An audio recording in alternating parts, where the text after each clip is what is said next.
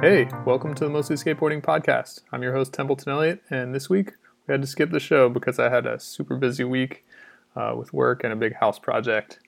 I didn't want to leave you guys with nothing this week, so I got Mike Munzenreiter and Jason from Frozen and Carbonite to send in voice notes with what they're stoked on. Me, I'm stoked to watch the new Welcome Video Seance, which just came out this morning, and also to watch Pushed, a skate documentary that came out in 2011 that I never got around to then. But I got it open in a tab on my computer. It features Bobby Pulio, Pontus Alv, Stephen Marks, and Adam Sello talking about skateboarding and creativity. Should be pretty good. And here's what Jason's stoked on. Alright, what am I stoked on this week? Well, last week we talked about El Toro and shit, and this week, the only human being to land a flip trick down El Toro is back with a new part, and it's fucking sick because he obviously doesn't care about trends, fashion, trick wise or otherwise. He's sticking with the same like flip in, flip out, ledge tech shit. This part are some of the most tech ledge skating I've ever seen. Plus, he's staying with the whole like super tech transition stuff, like fucking Rick flip to pivot, 360 out, shit like that. I don't know if he still smokes cigarettes through a cheeseburger. He might have switched to juuling through a cheeseburger, but yeah, Dave Baczynski, his new part in the new Dark Star video that's on Thrasher, pretty stoked on that. Also, way back in college, and this should give you an idea of what a big man on campus I was in the anime club, and my favorite anime from back then was Neon Genesis Evangelion, and it's been mad hard to find for years. You either had to buy the DVDs, which are like $400 or some shit, or try to get them off of sketchy torrent sites or whatever. But it just came back out on Netflix, so been pretty psyched on that. And finally, little hard goods company out of San Francisco, California called Venture Trucks. So, this is an unconventional I'm stoked on, and it should be noted that it's a little bit more difficult to get this going when you haven't already been BSing about skateboarding for like 35 minutes. But here goes. So, unconventional. As of Monday, June 24, it was 2 years since my friend and skater CJ Tambernino died. And so on that 2-year anniversary, I was once again kind of trying to digest his death, what had happened, what it meant. I met him when I was 18 and working at the skate park. He was 13. We didn't exactly grow up together, but then again, we did. I think it is definitely always tough. You know, it's tough when anybody dies, but when it's a friend, it's a skater who's younger than you. Yeah, like I said, it's still something that I'm digesting, and anniversaries can obviously make it tough. He died unexpectedly at 30.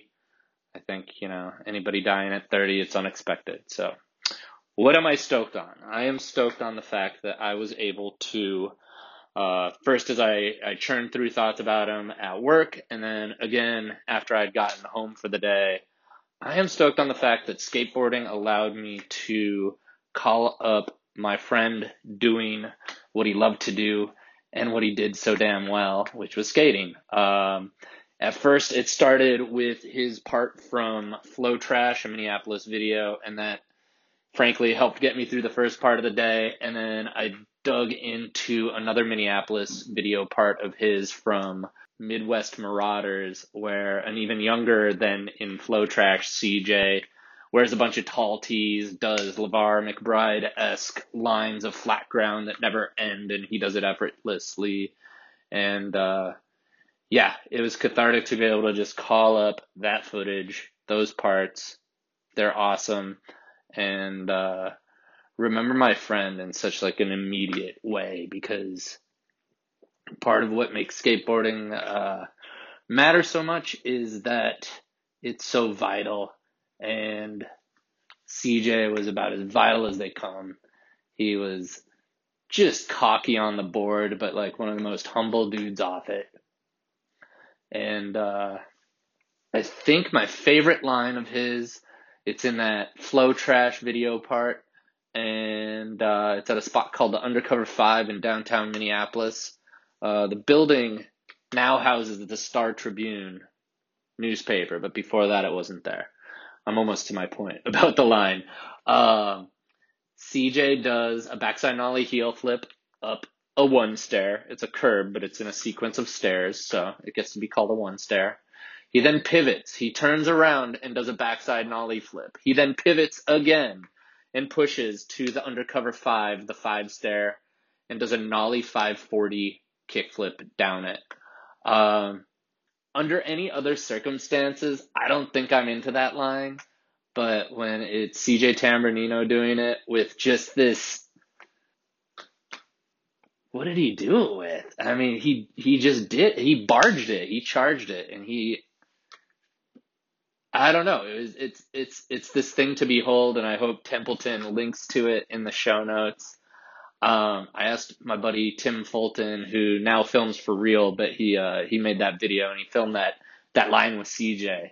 I was talking to him after CJ had died, and I guess I just wanted I wanted there to be a story behind it. So I was asking him about it on like Instagram chat or something. And there was no story. It was another night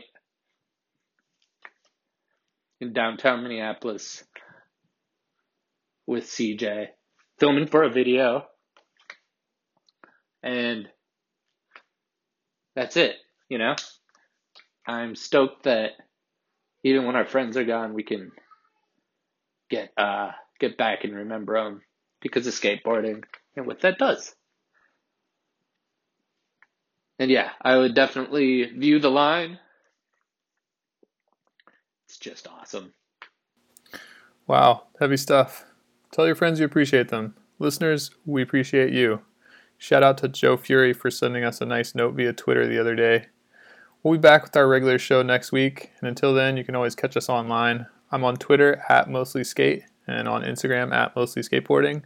Mike is on Twitter and Instagram @MMunzenrider, and Jason is on Twitter @Carbonite1994 and on Instagram @FrozenInCarbonite, and writing stuff for Quarter Snacks. New stuff coming soon.